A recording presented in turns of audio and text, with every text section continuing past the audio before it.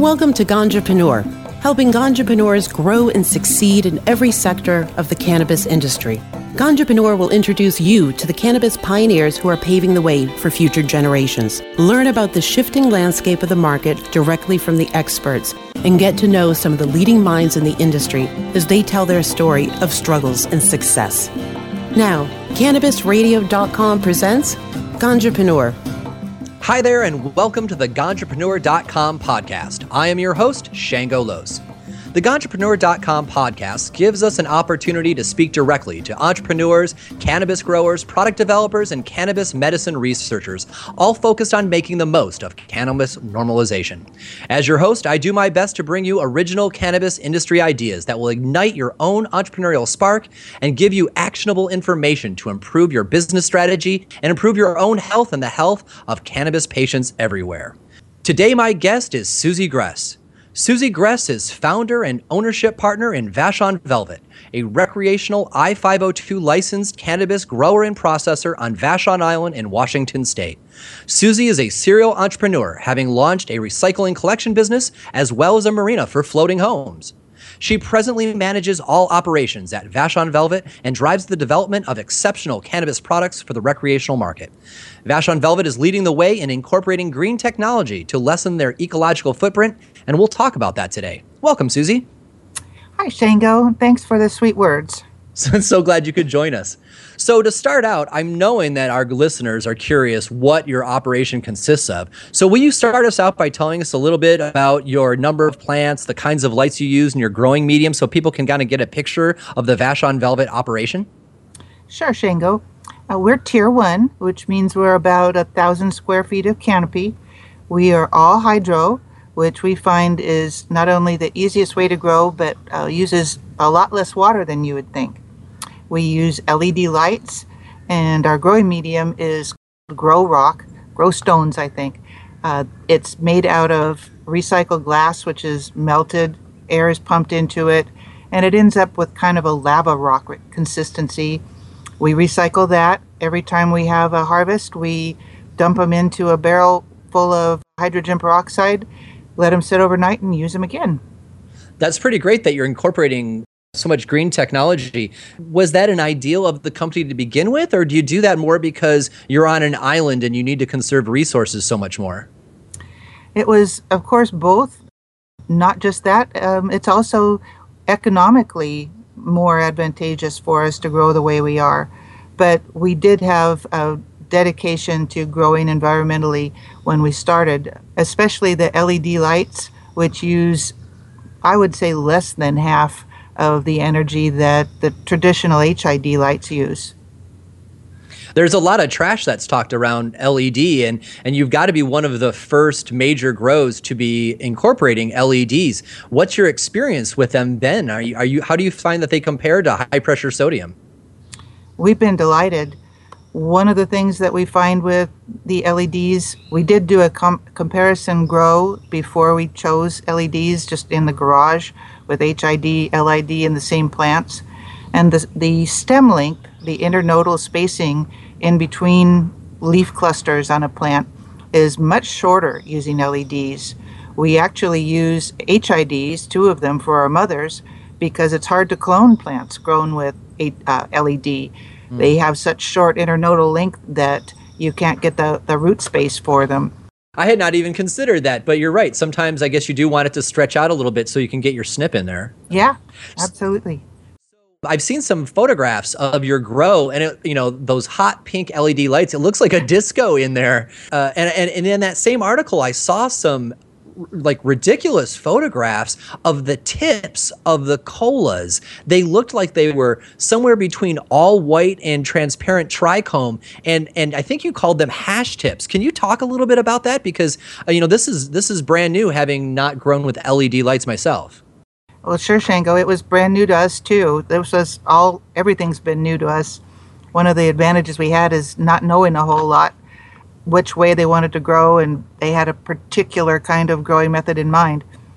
But so far as the hash tips go, when we first saw them, it was about 3 weeks before harvest, and I would say every 10th plant had about a 2-inch cola at the top that was pure white. just the top 2 inches, no chlorophyll whatsoever. And we were really worried. We thought maybe it was something we were doing wrong. So we Googled white tips on plants. And of course, there were a lot of opinions. Some people said, oh, you burnt your plants, you've ruined them, you are too close to the light. And other people said, oh, that's pure hash oil. It's fantastic. You're doing the best plant ever made. We weren't sure what was going on, so we called Illumitex, who make our lights. They sent a plant physiologist out to do some investigation. And what he came up with was that he told us if a plant is having stress, it will start to show from the bottom up because the plant tries to preserve the growing tip. And if the tip is good and the bottom of the plant is good, then that white tip isn't a problem. And pretty much what he said, he compared it to a fat person, that once you've got enough energy, there's no place else to store it. It's just stored as fat. So the testing of those showed that they had about the same THC as the green part of the plant, but more total cannabinoids. So as far as taking those unusual looking colas to market, I would think that a lot of people who had not come across this, they may question it. Do you just put those colas in with the rest of the produce, or what do you do with those? We only sell to 3 stores right now because they take everything we can possibly produce. And we spend a lot of time with the bud tenders, talking to them about what we're doing and our strains. So they know a lot about our plants, and they're able to pass that on to the customers. So they explain to them what's going on with the white tips. And we have customers that will wait in line until there are more hash tips that come out. That's all they want, is a plant with a hash tip in it. Sometimes we put a little star in the ones with the hash tips, just so the bud tenders will know, but they're definitely in demand. Wow, that actually sounds really exciting to not only, the idea that you're educating the bud tenders is a really great idea, because people do that with other products to make sure that the salespeople there at retail know what they're doing. But traditionally there hasn't been a lot of connection between the grower and the person who is finally reaching the consumer. I can imagine that would create a more voracious clientele going after your flowers. Those are the people that are the interface between the customer and the product. And if they don't know what your product's about, you're not going to have much going out the door. Let's talk about some of your strains, Susie. A lot of folks who have moved into 502, their idea was, we're going to grow as many different strains as possible because we don't know what's going to be cool. They didn't want to commit to anything. But I know from you that you have chosen what looks like about a half dozen strains, and you've committed to those after, I'm assuming, trying them out. So tell me a little bit about that. How did you go about choosing your strains? And from a business point of view, what was the strategy behind that? Well, as you remember, when 502 first came out, nobody knew what was going to happen. We didn't know who our customer base was going to be. We didn't know who was going to buy what strain. But my guess was that the younger people who do a lot of smoking already had a supplier. Either they grew their own or somebody they knew did, and that they wouldn't be willing to pay the extra price at retail. So people in my generation, I'm 63, a lot of them hadn't smoked since, say, college or high school, quit when the kids came, and wanted to start again. And the universal response for them was, I don't want something so strong it rips your head off, puts you to sleep. I want something giggly. So that's what we looked for, is giggly strains. That's great. Did you experiment with a lot of strains before you went and committed to these 6? And do you have quite a bit of variety in those 6, so you've got a little bit of something for everybody? Well, as you know, in 502, after you get your license, you have 15 days to bring in any strain you want, clones, seeds, plants. But after that 15 days is over, you can only get plant material from other licensed growers. So the strategy for everybody is bring as much in as you can, as many different seeds, as many different plants. At one time, I think we had 35 different mothers growing, but it wasn't long before we realized that's an expensive way to go. You have to have packaging for each one of those. You have to train the bud tenders in each one of those. So after, I would say, the first big harvest, we realized that Laughing Buddha Liberty Haze, and Acapulco Gold all were from Barney's Farm in Amsterdam, and people loved them.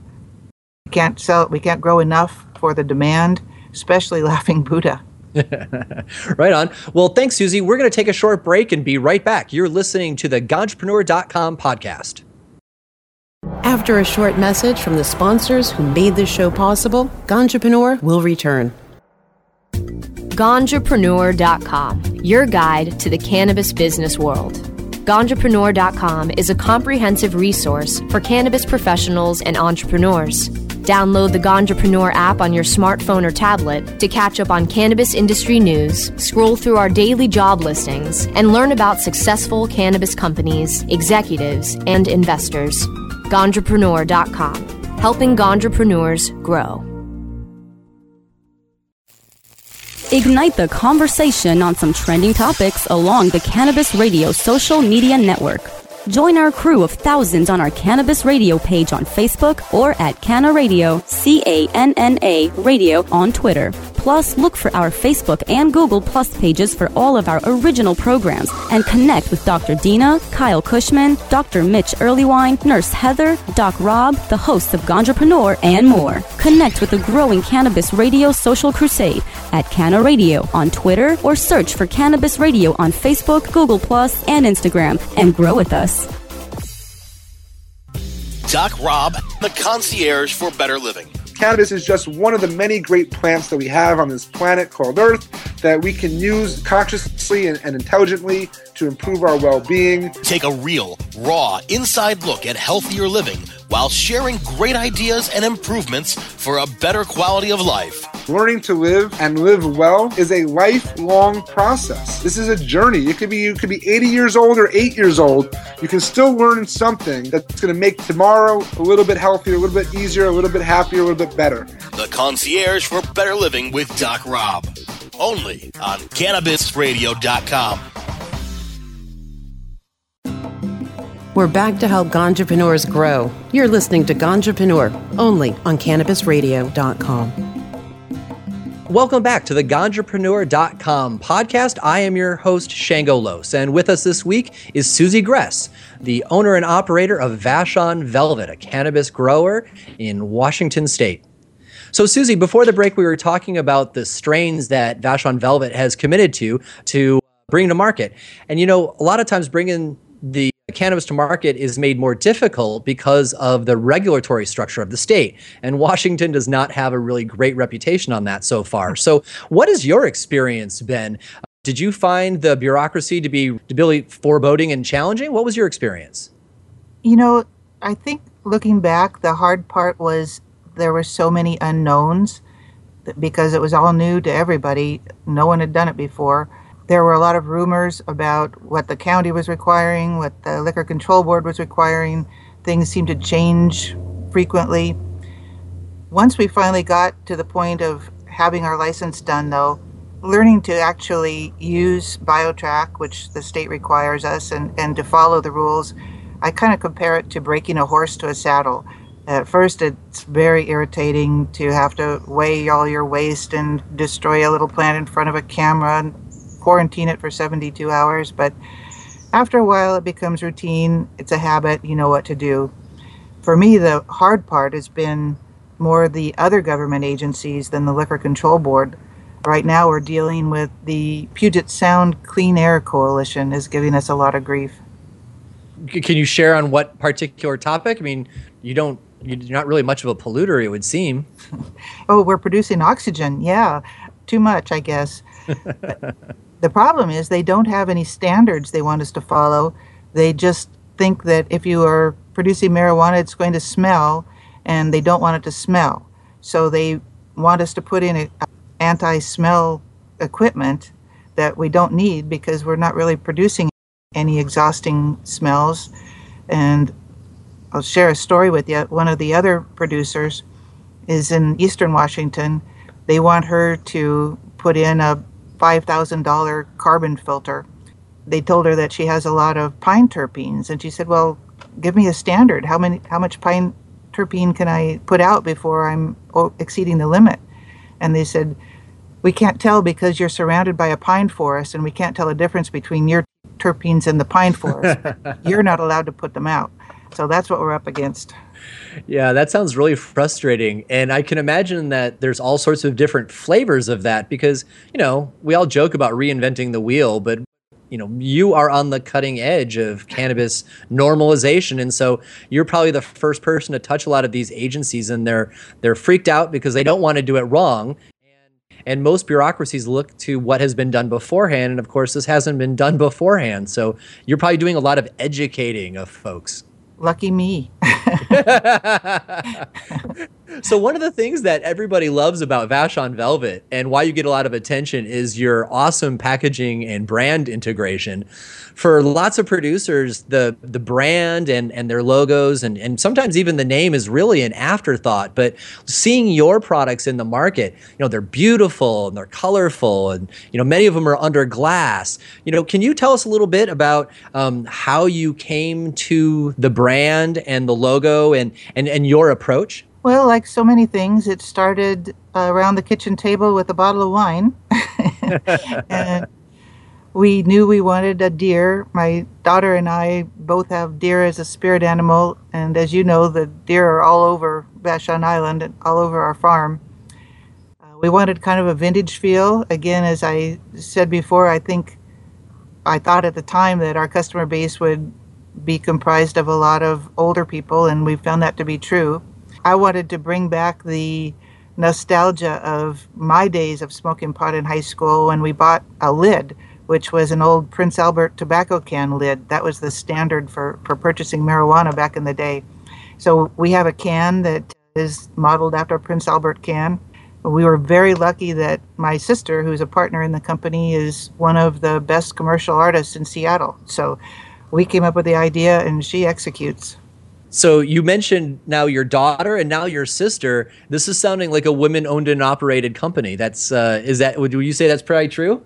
You better believe it. We also had a friend of mine from high school who's a CPA decided she wanted in, and she gave us a lot of guidance financially. So we had a fantastic team. My daughter just graduated from college with a business degree in Chinese, but she's stepped up and become a fabulous salesperson.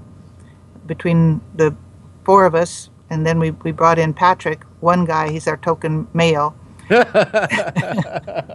We're a good team.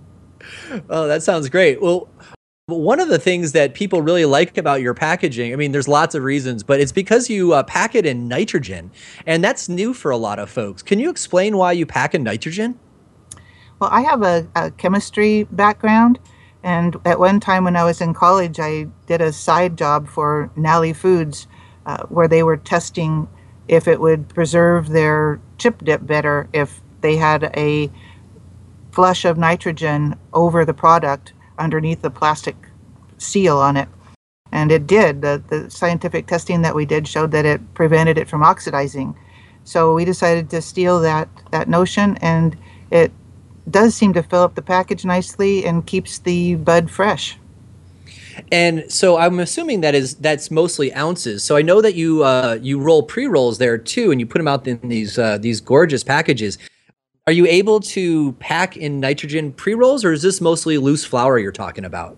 No, we aren't able to use the nitrogen for the pre-rolls. There isn't enough room in there. I suppose we could try it, but they seem to go pretty quick anyway. They're not around very long. So you must have, since you do so many pre-rolls, that seems to be the thing that I see in most people's hands is not your flower ounces, but actually, and that's probably because they're in tall glass tubes, but people are carrying around your pre-rolls. You must have a lot of hands on deck to get those all filled up and into the market. I have to say they're a pain.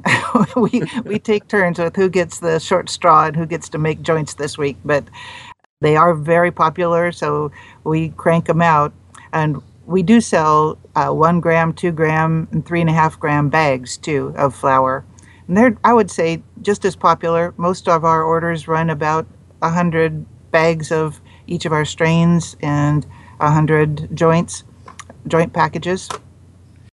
So I've got a two-part question on that. And the first part is, what drew you to have the tin? And second, it seems like everything that you deliver to the stores gets sold anyway. So what caused you to want to do something like above and beyond?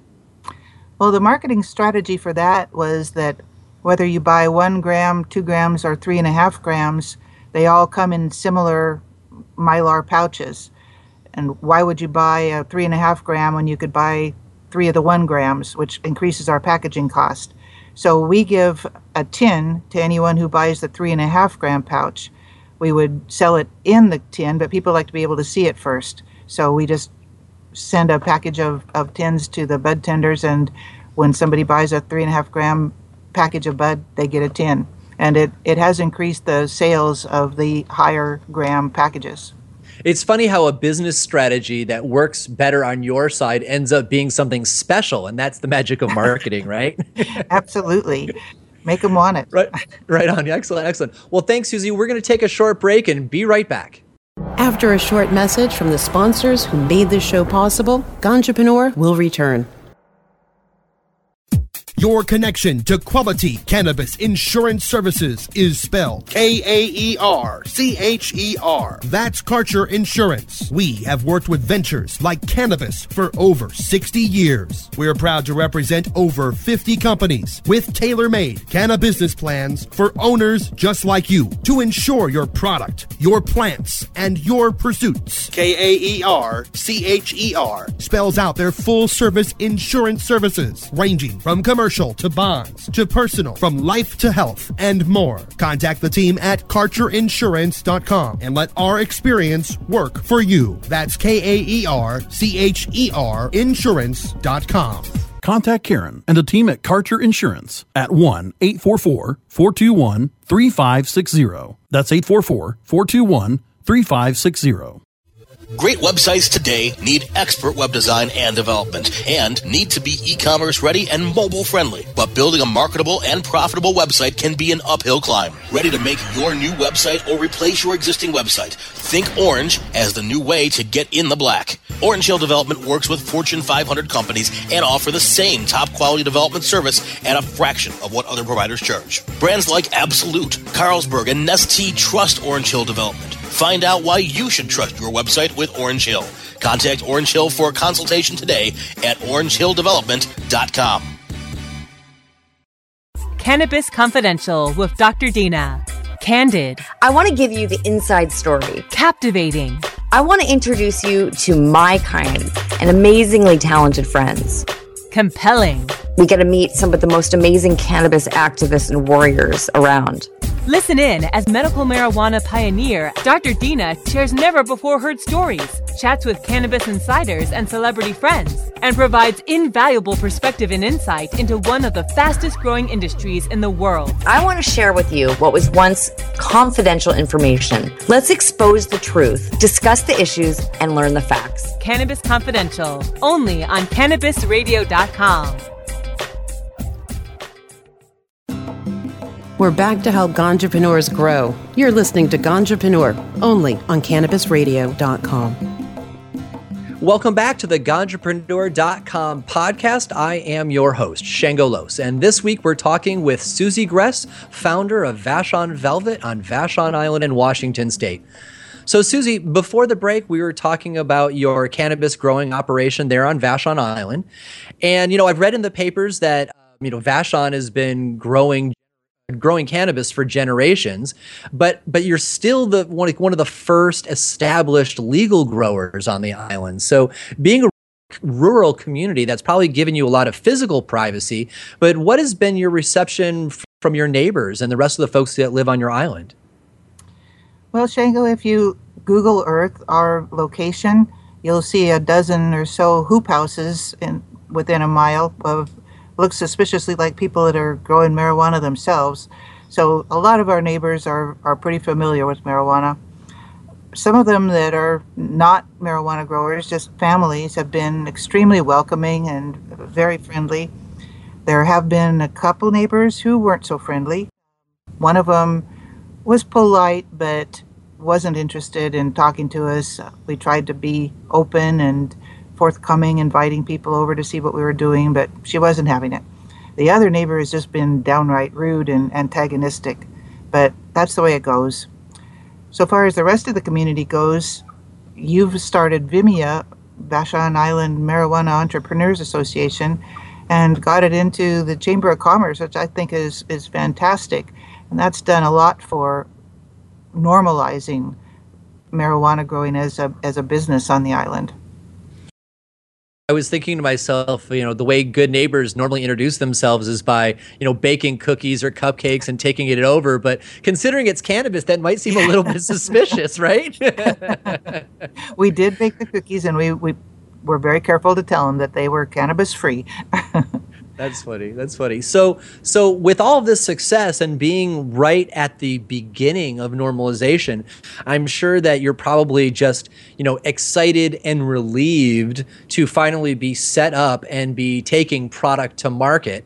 And, as we talked on the earlier segment, you're doing some exciting things like, packaging your ounces in glass and creating these commemorative tins. What other things are you looking at that you're excited about bringing into the market as you diversify now that you're like over the first hump of just getting your doors open? Well, part of 5052, which says that July of 2016, the medical dispensaries will have to either apply to be under the 502 system or close down. They directed the Liquor Control Board to analyze whether or not we need to have more medical marijuana being grown to fill the lack when the medical places close. So far as I'm concerned, all marijuana is medical, but when they say medical, they mean high CBD strains. We would love to be able to expand into we do grow some CBD strains now, but we would love to be able to expand that. It's kind of frustrating sometimes to have a demand for your product, but we're limited in our canopy by being tier 1. That's it. We're making all we can make. The other thing that we're doing to possibly expand, one of the growers on the island doesn't have a processor license, which means she's not allowed to sell to a retailer. She has to sell to someone who is a processor, which we are. And we're looking at a way to bring her product to market in a way that is transparent so that we let our customers know we didn't grow it, but it is a Vashon strain without a whole new labeling and packaging structure. In the prior segment, you were explaining how when you first got into business, you're given this 15-day window to get your genetics, where the state kind of turns their back, and you can bring plants in from anywhere, and that's your starting crop.